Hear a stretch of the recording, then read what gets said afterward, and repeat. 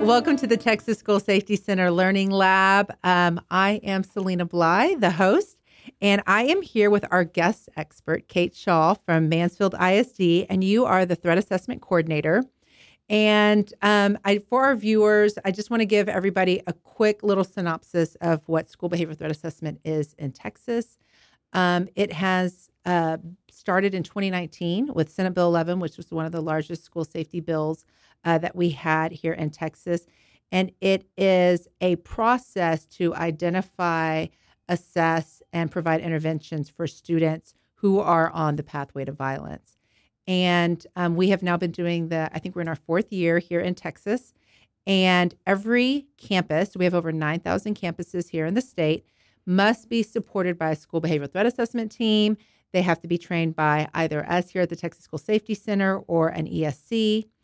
And probably the most important thing is they need to look at these students, collect dots is how we train, and see if they connect and see if the student is on the pathway to violence.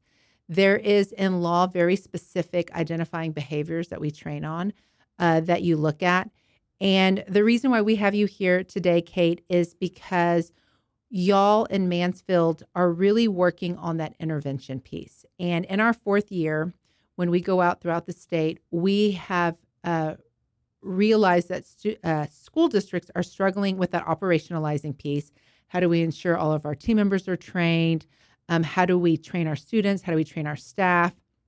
But the other piece that we're really finding out, and that's fairly common for states in year 4, is that intervention piece. So what I want to hear from you first is, how do you all train your students and staff on a threat assessment, or that there's a threat assessment process in general in your district? So we train all admin, counselors, and SROs that are on our campus, because we have a police department in-house. Okay. And we train all of them on the threat assessment process and what we expect for them to report. So we use what y'all have, and also we kind of get into a little bit more details specifically for our districts.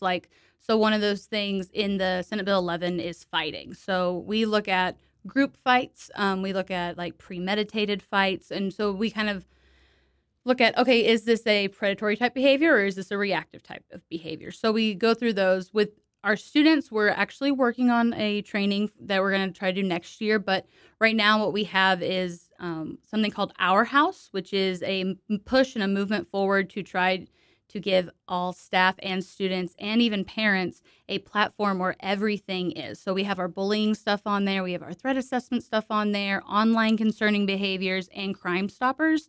And on that, it explains, hey, this is what would fall under bullying. This is what's going to fall under threat assessment. So we're trying to move towards this taking ownership of our district and the kids being part of the whole see something, say something. But now we have a little spot. It's on every Chromebook. It's on everything. It's a little emblem, and they can click on it, and it's a one-stop shop. And it also has counseling resources. So it's a reporting as well. Mm-hmm. So let's jump to, there has been now a report made. Mm-hmm. So walk me through your process, and I'm going to say there's been a report made at a middle school. So how does that work? And I'm assuming, I don't know if it's different at a middle school, an elementary, or a high school, but let's talk about a middle school, or you can let me know if they're the same at all of them. Same process. Okay. So every campus, and we have about 49 campuses, every campus, all their admin, their counselors, and their SRO are all part of that team. So, but anyone can make a threat assessment. And how our reporting system goes is that once one's made and they put what school they're at, everyone that's assigned to that campus and any district level team is going to know, hey, an assessment has started there. So we open it, we look at what it is. Let's, for this sake, say this is obviously something we need to investigate, and it's not a report that's unfounded or something along those lines. So then the campus administrators take care of whatever they need to take care of safety-wise in that immediate moment, and as well as bringing that kid in. If they need to do a property search, they can do that, and letting the parent know, hey, a threat assessment process is being started for this. If we need to, one of my staff, which is an analyst, can go and do an interview at that point and start talking to the student. Most of the time we try to call our parents first and say, hey, and get some background information that we're prepared when we go and talk to students, that we have that information already. Hey, is there any concerns at home? Is there anything going on? Those types of questions. And we have set questions that we ask. Then we talk to the student, we send out staff questionnaires, and we get all of that information. And then once we have all of that, we also look at discipline, attendance, and grades. And we bring that information together to answer our large assessment question, which includes those components from the 11 Secret Service questions, and also strengths and weaknesses, or inhibitors or indicators, I think is what it's called. Okay. But basically, it's strengths and weaknesses. So from all that information, what did we find that is weighing on a student or that is concerning for that pathway to violence? And what did we find that are supportive? So what are those pillars that are keeping this kid up? And if we have a student that has a lot of weaknesses or has a lot of things weighing on them and not a lot of strengths, that's part of our intervention plan. Once we figure out whatever the level of concern is based on that pathway of violence is, okay, maybe the student doesn't have coping skills. Maybe the student doesn't have anyone they trust at the campus. So as part of that intervention team, how do we build those pillars back up? How do we build that support system so that way when something bad happens, because we all know we can't stop every bad thing happening for a student, that they have pillars that are holding them up even after our threat assessment's over, that they don't turn to violence for the next thing. Now, we also have safety plans. So if we need to keep two students away from each other, if we need to refer out for outside resources, if we need to work with parents to come in and meet with on a certain topic or item, then we can do that. But every case is different. So you have to kind of figure out what's best in each situation. So one of the things that you mentioned was that intervention plan. And I think I'd like to know a little bit more about, so we've let's just say we've closed the case. We have found the student isn't an immediate threat. We know this is the issue. The student needs some counseling, and we want to refer to counseling. And let's just say the referral is through our own counseling. Mm-hmm. What is the process and the mechanism that y'all ensure that is taking place and following up? Sorry. That's okay. I cough all the time. So if we're feeling that there is a need for an intervention due to some sort of violence, even at a low level, for violence, to be specific, not just a mental health concern, but for a violence thing, we're going to keep it open on our side. And so because we're implementing that intervention. And so that would be like a low, we're going to kind of check in. Okay, so that's a good point. So the case is still open while the intervention is going on. Yes. And have you found that is across the board? Because I know you've worked in another district. So the case stays open while the intervention is still going on. If there is a concern for violence. Now, we've had cases that are more concerned, like we spoke to a kid and they really need social services. Like there's something going on at home, there's some homeless stuff happening, and they need support from that area of our district. Then we make those recommendations and we follow up and do a warm handoff with that area and go, hey, they need these resources. But if we're concerned that without these interventions that there's still a potential for violence to self or others, then we keep that case open and continually monitor it.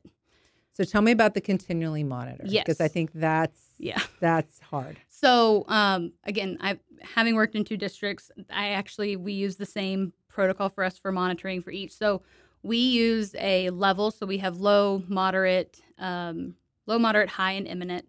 And so that's kind of how we base on how often we check in with students or how often they have campus team has to report how a student is doing. Okay. So if a case is a low, they have to report at least monthly. For a moderate, it's biweekly. For a high, it's once a week. And then for a imminent, it's twice a week that they have to report. Now, that does not mean only one thing's happening a month. That's just when they have to make sure they put something in the system of how is the student doing. So for our lows, we're looking at, hey, who's checking in with this kid? Every single one of our plans, someone is checking on that student, whether it be an admin, a counselor, a coach, someone, because we want to build those relationships. So should something happen, they have someone to go to.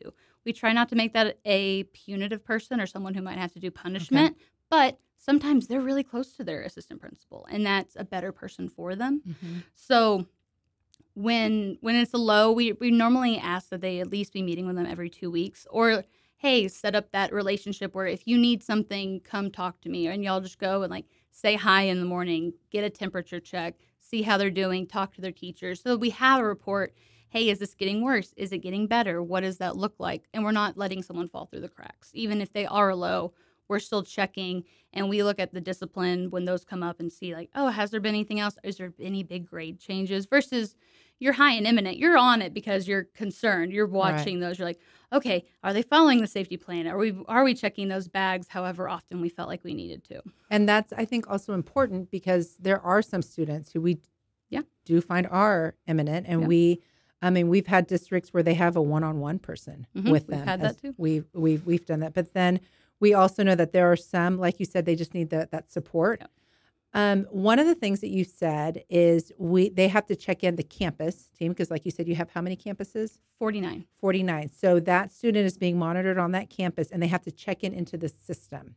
And then that's the system that you and your team then are also monitoring. So there's that kind of vigilance as well. What type of system is that y'all use specifically? So it's through the software company is Laserfish or DocuNav. Oh, so you use your own. But we created our own. So our in-house developers and stuff, they built it out to fit really what we wanted. Okay. Yeah. And I'm assuming that you had to train all of those people on how to use the system. Yes. How long did that take? How long did it take or how long till we got it? Because those are different answers. Having worked in 2 districts, there are also different answers. Right. So your first year, especially with a new system, is hard because the reality is that all of our admin and our counselors, they have to be in a million systems all the time. One, who's going to be in charge of password resetting? I didn't know my job was going to be a lot of password resetting, but it is. Okay. And I had that in both districts. And what I did find working in my previous district was we first started on just Google Docs, and then they bought Navigate 360, which is one of those programs. And that program cost money, but it was something that was very user-friendly for them, and that was there was a much shorter learning curve when they went to that versus trying on Google Docs when there was 19 different forms that they were using. Right. So when they're looking at what type of forms or what type of system, how easy is it? I wouldn't say that we have the easiest form. We have 3 different links depending on what you want to look at. And so we ended up breaking it down to a 1-pager of like, here's the links that you need. Here's how you log in. Here's where you find this. Here's what is next.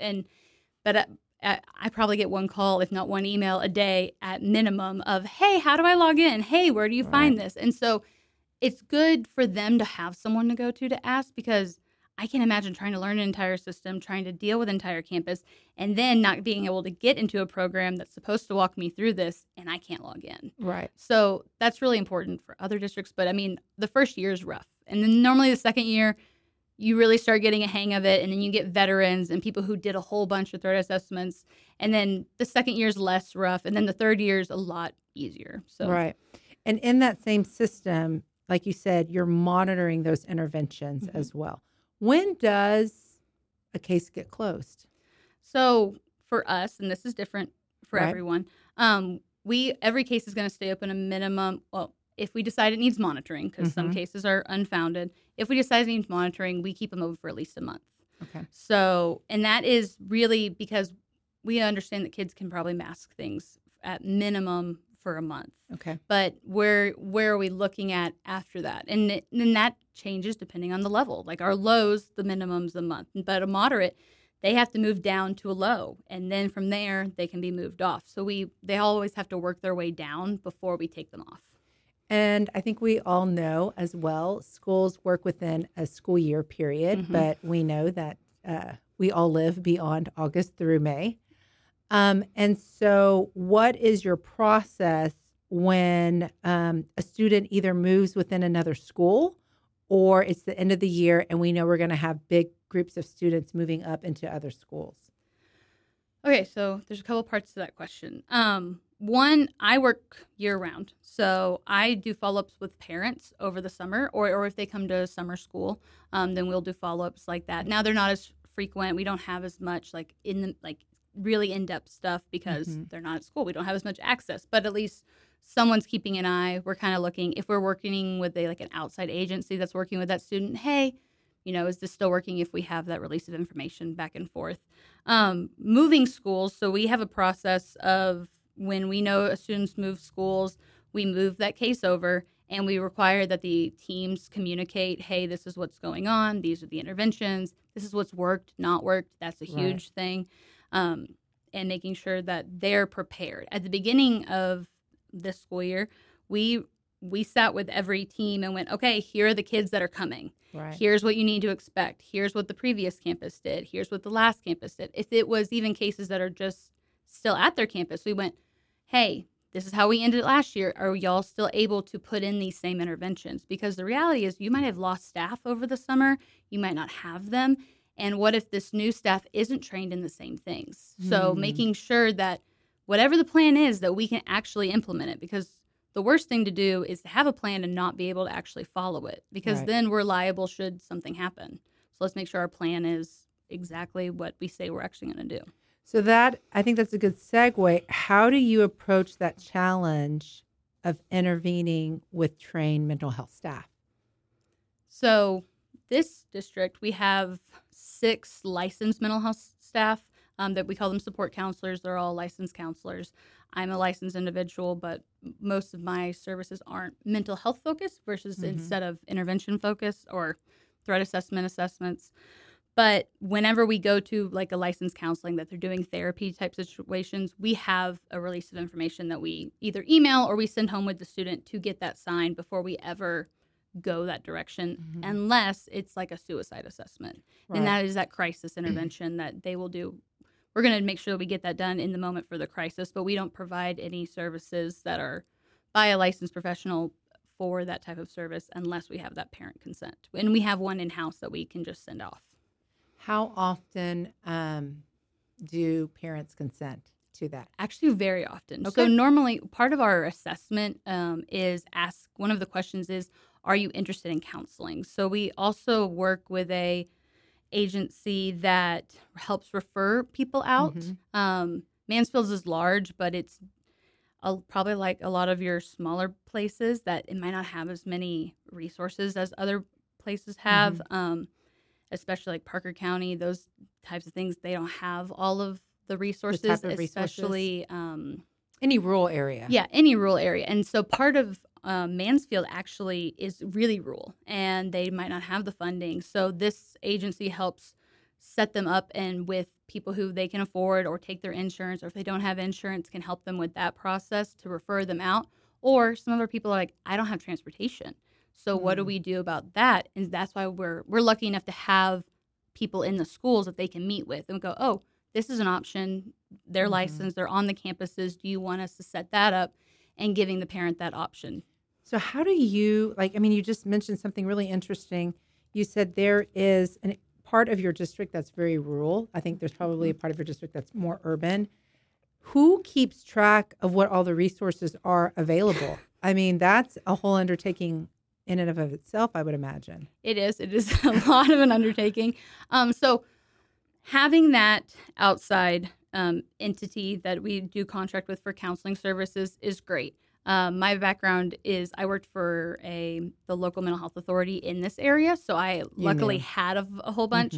But I'm also part of our local mental health authority, their monthly meetings. I work with the other districts around us, and I have currently a 37-page giant resource thing that is divided up on different types of resources, so like inpatient treatment for mental health, outpatient, things that work with schools, autism, parenting classes, homeless stuff, because anything that has come up that we're like, hey, we might need something for this, I just started to make a list. And sometimes other things come up and everyone is trained to go in here and add something should something else come up. So we try to have a very living document of all this is the what we resources have. that are available. And it can be really, if you don't know what you're looking for, you open that thing, you're like, I can't do this. Again, I would never send that to a parent because that would be so overwhelming. But for us, I can go, okay, I have this age, I have this kid, let me go to this section and see who takes this age. And on that note, that also means you have a lot of students going out and getting assistance. And all of that information, though, I want to make sure I'm understanding correctly, then y'all require somebody to know that, to follow up, and to say this is where we're at. If the parents will tell us that they went, because there's to say that's another challenge. Yeah. Them going and them telling us they went, very different. Right. And that is a challenge. And that is a lot of that, building that good relationship. And I also know that sometimes parents are like, I don't want you in my business and we're not going to tell you. But that's also documented then. Yep. So Absolutely. We made our assessment. This is what we feel needs to happen. You're also then just documenting, here's where we are. We recommended them here, parent declined coverage. Yep. That doesn't mean, though, that that student still doesn't need help. Correct. And so I'm assuming then that affects that case and the type of resources you're going to try to still provide at the school. Yeah, absolutely. So we're lucky that we have a lot of a social emotional learning staff recently hired, actually this year, but they work with all of our campuses on how best to address social and emotional issues. So like, let's talk about it like in our younger grades, that they're more useful or they do more stuff there. They'll be like, hey, in this class we have some issues with kids not knowing how to express their anger. Well, then they go and they do a curriculum for that class on, hey, how do we express our anger? Or they can give them to the general or the educational counselor on that campus for a specific student. Hey, they're going through grief, and now that counselor can meet with that student, even though they're not licensed professionals for mental health, but they are trained, and they can go, hey, let's talk about grief, and they kind of have something to go through. So we kind of have those kind of workarounds. Sometimes parents still say no to that, and we have to respect that, but that's some other ways we try to, and at very minimum, we build those relationships and try to at least give them a safe person to go and talk to should they need it.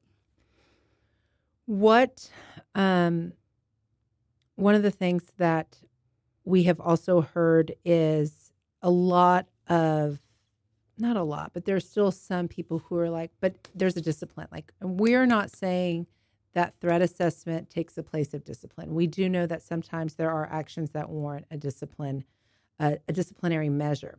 However, we always want to say, you can send the student off to the DAP, but that student's going to come back. Yes, they do. So, that's one of the things that we really want to talk about training. We're not saying that school behavior threat assessment says you don't put these students in discipline. A lot of times that's your student code of conduct. But the student is going to come back. So what do you do in the meantime? What do y'all do for maybe you don't do anything, but what do you do while we know the student's at, let's just say, the DAP. Mm-hmm. But we also know that was just a 36-day placement, and we know that they're coming back. So what would you do in that type of situation? So we have our campus DAP. So, versus them going off like to JJ or something. So you don't have a district DAP. You have a campus DAP. No, we have a district one, but we will still be working with that student at that location. Okay. Now our DAP used to be called like the Behavioral Intervention Center because they have so many resources. It's really wonderful. So that way they get whatever mentoring, or if it's drug abuse, they have those types of things that they can while focus. They're there. Yeah, if that's what they need there. But we also make sure that if there's a safety concern and they're there, we're also working with that campus to make sure that they're safe while they're there. Now, given they get searched every day when they show up there, they have to wear a certain uniform. They're really strict over there. So then we have to prepare the campus for what happens when this kid returns. When they return. Because sometimes they're like, oh, well, they're not going to be back. I'm like, they're going to be back sooner than we think, so let's all be ready. Especially when they go off to like a hospital or something. People think, oh, they're going to be better when they return. Okay, no, probably not. Like, hopefully better than they were when they left, but we still need to support them when they get back. So it totally depends on where we are in the process when that removal happens. So if we find out about an incident, they go to DAP immediately, then we're going to work through our process. We're going to gather all those things. We're going to call the parent. We're going to go talk to that student that's at DAP. Start collecting the dots. We're going to collect and connect all those dots and go, okay, so what do we need to do? Is there a specific target? How do we keep them away from each other?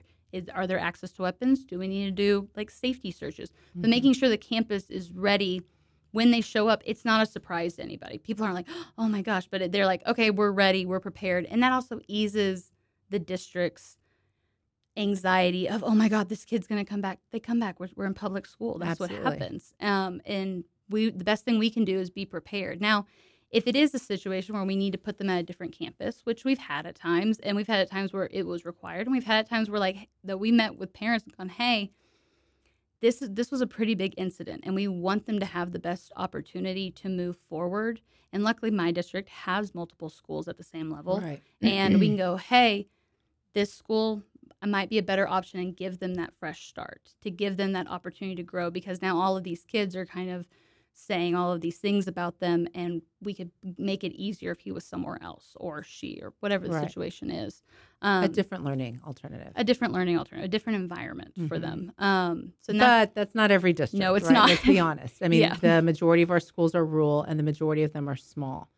What would you advise or recommend for, those smaller districts? I mean, I think one of the things that we always talk about is it's that intervention, continue to check in with the student.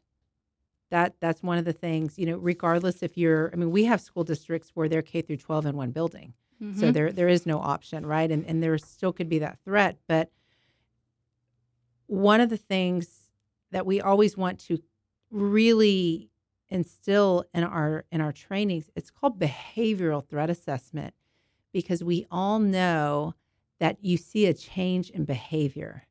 And so we want to make sure that our staff is trained to understand if that behavior is changing. That's something we all want to be alerted to, especially if the student has a history of violent outbursts or a history of trauma. And, we want to make sure we know everything we can about that student. And so we want to ensure that somebody, kind of like you just said, is checking in on that student. Yeah. And I mean, it's great. And we should do it no matter the size of the school. That is also saying their staff and their abilities and all Right. those things. My big thing is, if you're going to set them up with a mentor, because let's say you're one principal and one AP and you have K through 12, that might not always be possible that you're going to have time. And even in our big schools, that's not always possible. So if you are talking with a coach or a teacher or someone else that's checking in, that they're aware, hey, what are we looking for? What does that look like? What changes are we looking for? Or what type of concerns, if something's off, who to report that to, and what does that look like? And also noting the positive changes. Going, True. hey, this kid for the last 2 months has been great, and he's coming to school all the time, and his grades are up, and he joined the basketball team or a club or something, and going, okay, how does that now affect our management plan? Do we still need to be doing a daily check, or do we move that down? What does that look like? Because it's not discipline. And a big thing we do with our older kids who can understand is, hey, you can earn your way out of some of these things, but we need to see that pattern of positive behavior before we just, can we just go, oh yeah, no, it's been 2 months and you're doing exactly It's the same fine. thing and we're Right. out. So, I think it's hard regardless on the size. I think the small and the large have different problems, but problems nonetheless. And yeah. One of the things that I heard, which was why we wanted to ensure that Mansfield was here, is that we learned that you all don't wait for a threat to happen. And so can you tell me a little bit more about what that means? Yes. So at my previous training was right when this bill got passed, was when I started working under a grant at a different district. And so it was before really we had all the training from the Tech School Safety Center was really up and running yet. So we went through, I couldn't even tell you how many different types of threat assessment training. But one thing we really learned was that we are not waiting for someone to say, I'm going to do X, Y, or Z, and that there are warning signs that come up. This is really from Reed Malloy's type of research, and that there are people who are fixated on violence, and there are weapon-seeking behaviors, and there are isolating, and all of those risk factors that you find like in the Department of Homeland Security and the NTAC's journals that say, hey, something's going on. Because not in every case do they make a threat.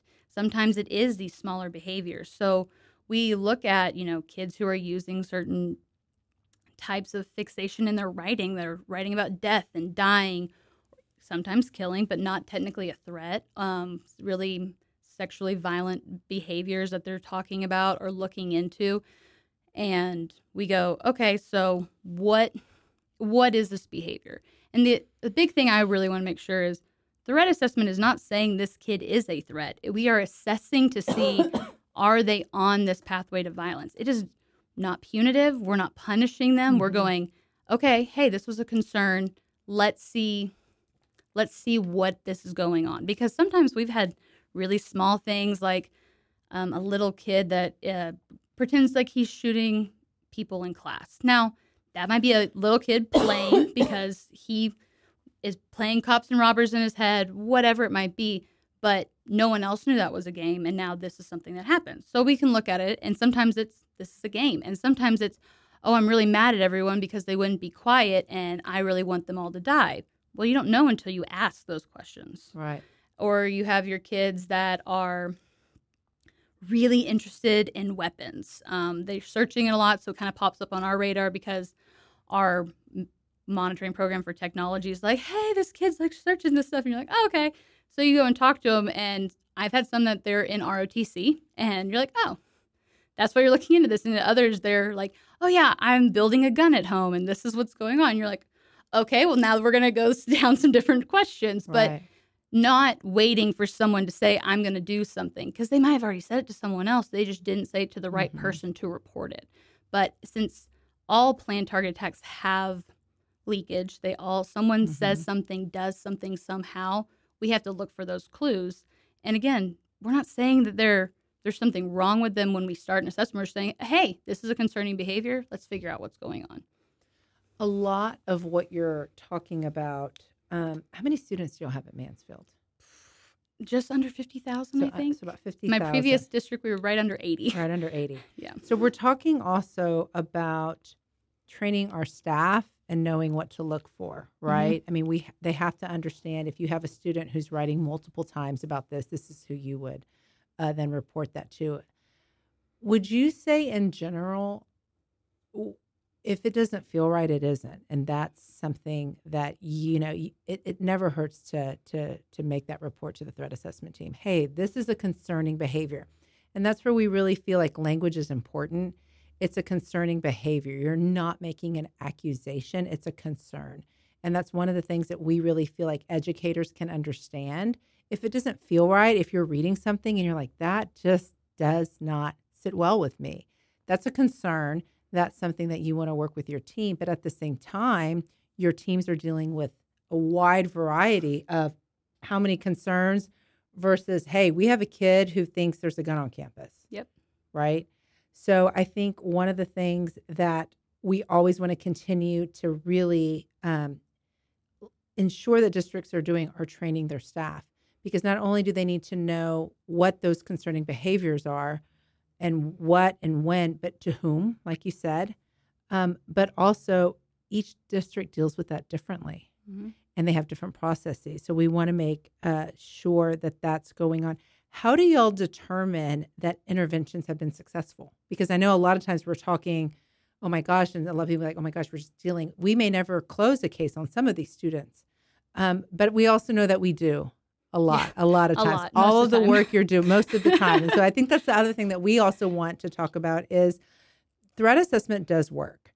And like you said, we provided pillars. I thought that was really great to help children stand up taller, better, with more support.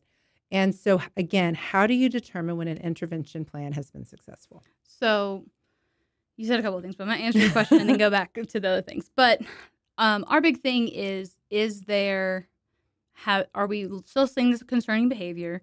How are they, whatever the concerns we found, are they still occurring? So let's say you have a student who is isolating, who really hates everybody, who doesn't have a support system, but they only made a one-off comment. And so how you handle that is going to be different than your actively aggressive kids. And so when you're dealing with that and you're looking at, okay, how has this kid been doing? How are these updates looking? And they're like, oh, she hasn't said anything else. That's not concerning. Great. That's our first step. Hey, has she built some relationships? Is she talking more to someone?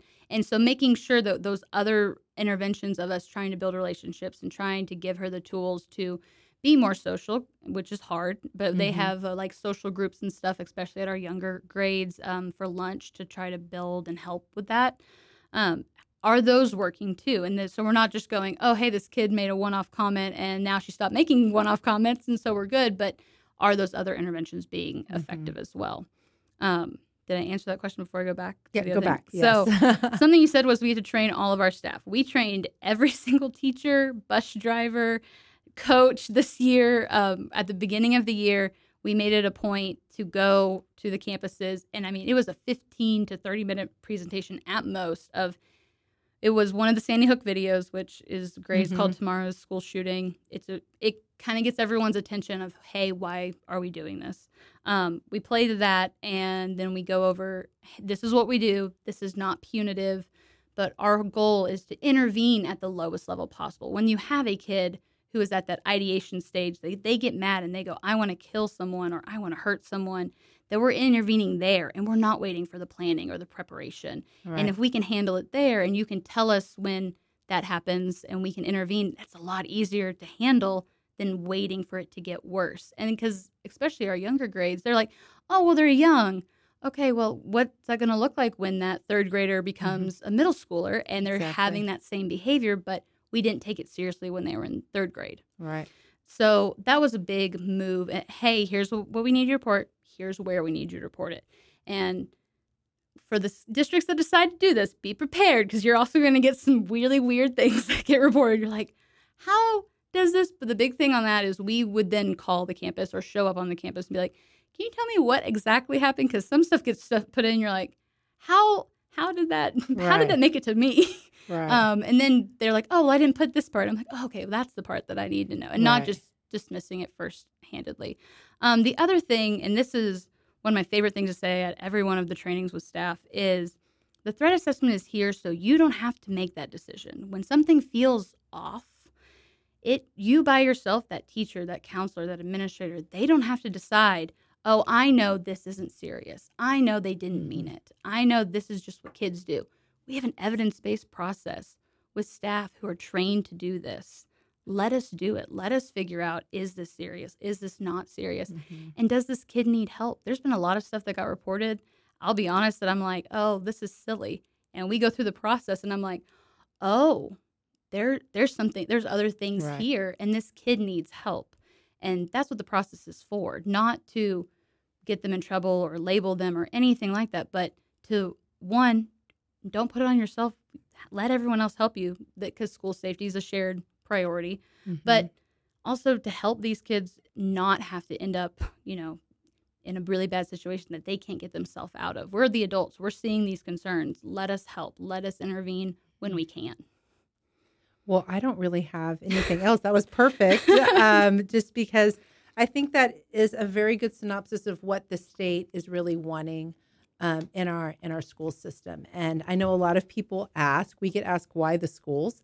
It's because we see these students every single day, and we do see them. We do know some concerning behaviors. One of the things that I was just really impressed by with another district is they understood exactly what you said. We're here to look at these concerning behaviors. And one of the things that they really wanted to know is who knows these children. And we were meeting with their team, and we heard, it was at an elementary school, and they had an art teacher there. And I was like, you're the first art teacher I've ever met on a threat assessment team. And she looked at me and she said, I know all of these kids. It was a K through 5 campus. She said, I see these kids for 6 years and I see all of their siblings. She goes, at least once a week, a lot of times more than that. And she goes, I'm generally the first one who sees when that behavior change occurs.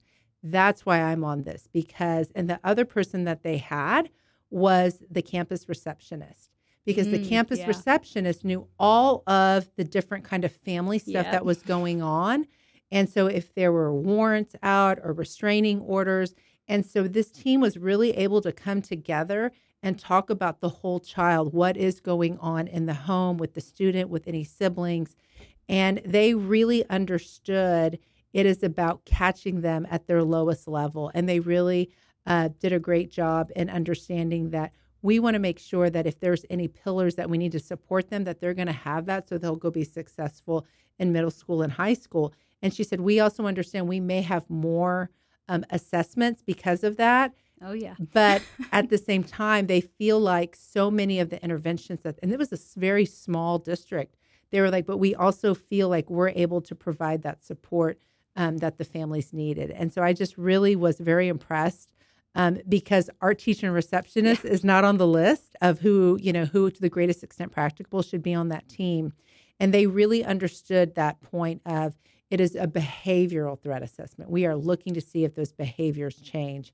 And it's great to hear that Mansfield is doing the same thing. Is there anything else that you want to talk about that we haven't mentioned that y'all do in Mansfield? Yes. Okay. So actually, something that Arlington ISD had put on is they've been joining all of the school districts in our area when we're in the Metroplex. Okay. The Dallas Metroplex. The Dallas Metroplex, sorry. For those that don't know. And so they invited everyone who had whoever's over their threat assessment. Now that some districts, that's the safety and security people. Sometimes that is a counselor. Sometimes they have staff specifically for threat assessments like Mansfield is lucky enough to have. Mm-hmm. And bringing them together and going, hey, how are y'all doing this? What does this look like? How are y'all communicating? But the big thing is, how are we communicating when one of our kids leave and they go somewhere else? And if nothing else, I think everyone should get to know the districts around them, what they're doing, and mm-hmm. being able to find that point of contact of, hey, heads up, this kid's coming, and having that process ironed out. Because I know everyone's still learning of how do we get this? How do we get interventions? And how do we do all that? What if all of that information you just gathered and that kid leaves and they go somewhere else, and now that team's having to start from scratch, right, in a completely different place? Well, and the other things that we know that a lot of times on that pathway to violence, there's patterns. Mm-hmm. And so we want to ensure that all school districts know, was there a concern in third grade and then not one again until sixth grade, and were there interventions? And that's a really good point because there is no law that says you cannot share that type of information. There just isn't any system right now in Texas because threat assessment isn't as a part of any type of large systematic educational system database. And so one of the things that we always, sometimes we get administrators who are scared. They're like, we have the student, we've been working with the student, and we're concerned, we're providing this intervention, and he's about to leave us, not because he wants to go, but because dad got a new job. Mm-hmm. And so they're having to leave and can we call the other district? And we say, absolutely, you can. And you can call the other district and let them know, here were some of the things and here's what's worked with the student. Mm-hmm. Because it's also, we want to make sure that other campus is then also prepared to continue to support that student. Yeah. Exactly. So that's been a big thing. That's the big thing we always talk about is like, hey, how are you sharing information? What does that look like? Because sometimes kids fall through the cracks, and that's the whole point is we're trying to keep that from happening. Exactly. So. And I think the state is working toward that. Right now we're in early 2023, and we're wanting to make sure that, through the Department of Public Safety, through all of these other different programs, we want to make sure that every educator knows what they can do to assist students regardless of where they're at, and also how they can continue to work to support other districts when they're bringing them in or when they're sending them off. Well, Kate Shaw, thank you so much for joining us today on the Learning Lab. We look forward to hearing more about Mansfield. And I think another question that we've had because we started to do these podcasts is, can another district contact you? Oh, absolutely. All right. Yeah. Kate Shaw with Mansfield ISD. I know that you have a lot of these programs and you have a lot of these forms already. And we happily share them. And you happily share them. That's one of the things that school districts do so well. But, we have a toolkit on our website. We have trainings. But we also know that a lot of times, like you just said, in the Dallas metro area, you want to connect with one another. And so hopefully we can also get some of those also started in all the different areas. Absolutely. So. Thank you all for having me.